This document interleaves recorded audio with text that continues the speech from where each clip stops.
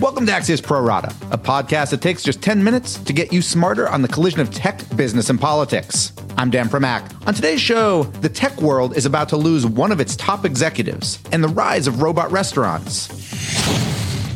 But first, the mess at CBS. It's been well over a month since we all first heard public allegations of sexual harassment against Les Moonves, the CEO of CBS and arguably the single most powerful man in all of television. The network promised an investigation, but also let Moonves host its most recent earnings call, during which bank analysts played the role of complicit cowards by not asking a single question about the only thing everyone really wanted to know about. Then came a bombshell report yesterday by, who else? Ronan Farrow, which included many new troubling allegations, some of which are more about sexual assault than sexual harassment. Farrow also reported that the Los Angeles Police Department had opened a criminal investigation against Moonves based on what they felt was credible evidence, but prosecutors didn't file charges because the statute of limitations had run out. And making things even worse, some CBS board members apparently knew about that criminal investigation, quote, early this year. Yeah, early this year. That's way before the earnings call, or way before they had said anything publicly. So bang up job there on corporate governance, and apparently not launching its own investigation until allegations hit the press. Apparently some CBS board members didn't realize that fiduciary duty and moral duty are sometimes one and the same. Now, Moonves, of course, denies having done anything wrong, and CBS hasn't released the results of its internal investigation, which could take months. But CBS does have big clouds hanging over its future, as no other company nearly this large has ever seen its CEO get his alleged comeuppance in the Me Too era. In short, CBS is looking an awful lot like an M&A target. And the bottom line here for them is that they can only kick the can down the road so far before it trips over it. And the question for CBS now is if it can pick itself back up. In 15 seconds, we'll go deeper on this with Axios media reporter Sarah Fisher. But first, this.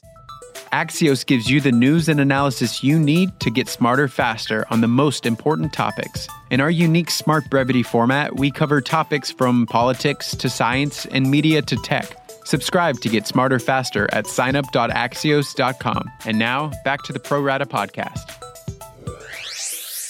We're joined by Axios media reporter Sarah Fisher. So, Sarah, let's start with the exit of Les Moonves. There had originally been reports he was going to get around $100 million. What does he actually walk away with? So it depends. They're still pending a severance agreement depending on what happens with the investigation, which, by the way, Dan, is still ongoing. They haven't concluded it. Sources inside CBS tell us that it's not just that it's ongoing, but that it's going to probably be a long time. People are still being interviewed for long periods of time with their two private law firms that are conducting this. Investigation is still ongoing, which means CBS hasn't decided that Moonves necessarily did anything wrong. Then why is he leaving? So they've decided that he's definitely done something wrong, which is why he's leaving. But to the extent that he did something wrong will impact his severance package, which is why it's not fully out there yet exactly what he's going to walk away with. One of the things that sources were telling me is that the board thinks that it's doing the right thing here by cutting the severance package at least in half is the number that I've been given. So apparently the number that was supposed to come out of this severance was around $280. What they've instead agreed to is somewhere in the ballpark of around $140. We know that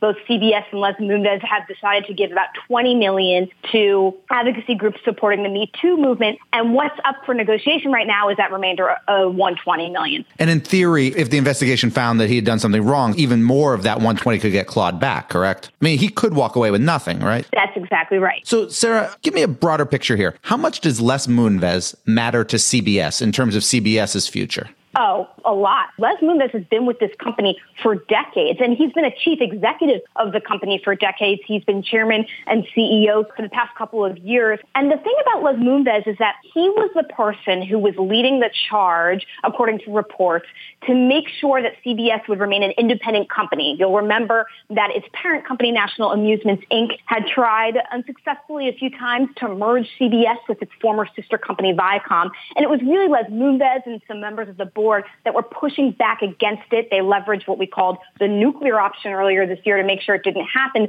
So the future without Les is completely different. This is the person who had been negotiating the future of the company for the past several decades. And as part of that, so there's a couple announcements yesterday. One is that Moonves left. Another was that there was 6 changes to the board of directors, and they also reached a settlement with National Amusements, which is what you just mentioned, National Amusements. And then there was a new regulatory filing this morning, which seems, and tell me if I'm reading this wrong, it seems to suggest that a merger with National Amusements or with Viacom now seems more, if not likely, possible. Yes. So what came out today in their new filing was that it basically says that the board is going to have a little bit more freedom in sort of making decisions around some of the transactions. So in Sumner Redstone's trust, there was a clause that said that National Amusements could never have less than 30% voting control of Viacom or CBS, which meant that Viacom or CBS could never actually sell themselves. Well, that's now been amended so that they couldn't, if they wanted to sell to Verizon or something, they couldn't do it. That impediment is now gone. Sources internally say that shareholders are kind of celebrating this as a good thing because it's giving them more freedom. But essentially, if they wanted to move forward with some sort of a transaction, they'd have a lot more opportunity to do so now that this new agreement has been reached. What's your gut here? Do you think CBS, if we're having this conversation a year from now, is CBS still independent, or are they either merged with Viacom, owned by a big telecom company like Verizon or something else, or are they on their own? I think that you can't be a linear television company and think that you should be on your own. I think that the combination of the pipes, so some sort of a telecom company or a tech company with the content owners is a smart thing, simply because if you're a CBS, you have no relationship with your customers. You're constantly dealing with a wholesaler, and that really restricts you when it comes to making some of your retransmission arguments and making revenue. I think that you're smart to pursue other mergers. Verizon obviously seems like a likely partner potentially in the future because we know that they have indicated interest, but only time will tell. I mentioned the 6 board members being shifted and talked in the intro about the note in Ronan Farrow's story about how some of the board, I think he referred to it as a, quote, portion of the board, had been informed early this year about the criminal investigation into Moonves in Los Angeles.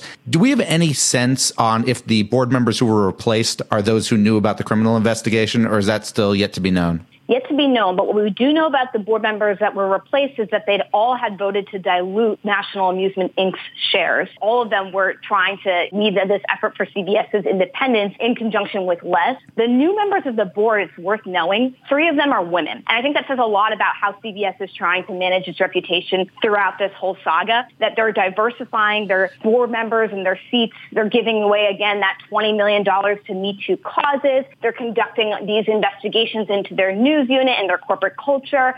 I think this whole Ronan Farrow thing, if anything's to be said about it, has definitely forced CBS to really take a look at its entire governance structure and think about how it can be more inclusive, especially towards women. And it should be, because they seem to have screwed absolutely everything up. Thank you so much to Axios Media reporter Sarah Fisher. My final 2 on Jack Ma's retirement and the rise of robot restaurants right after this. There is more news out there than ever before, but these days it's harder than ever to find it and to know what to trust. Axios AM takes the effort out of getting smart by synthesizing the 10 stories that will drive the day and telling you why they matter. Subscribe at signup.axios.com. And now, back to the Pro Rata podcast.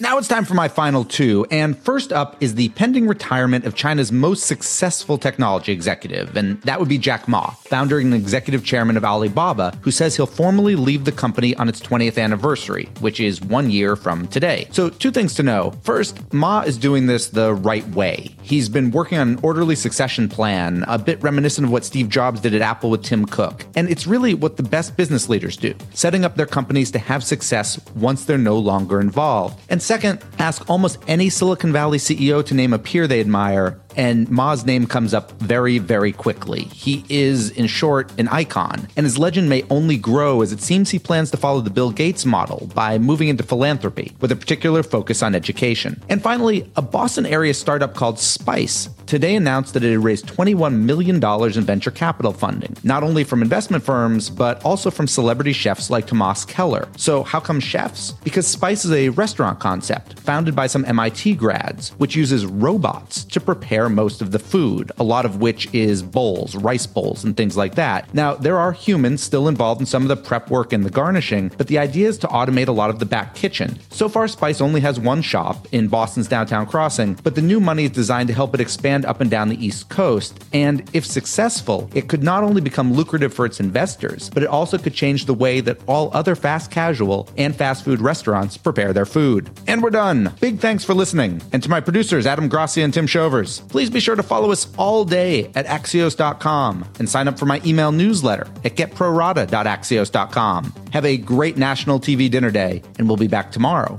with another Pro Rata podcast.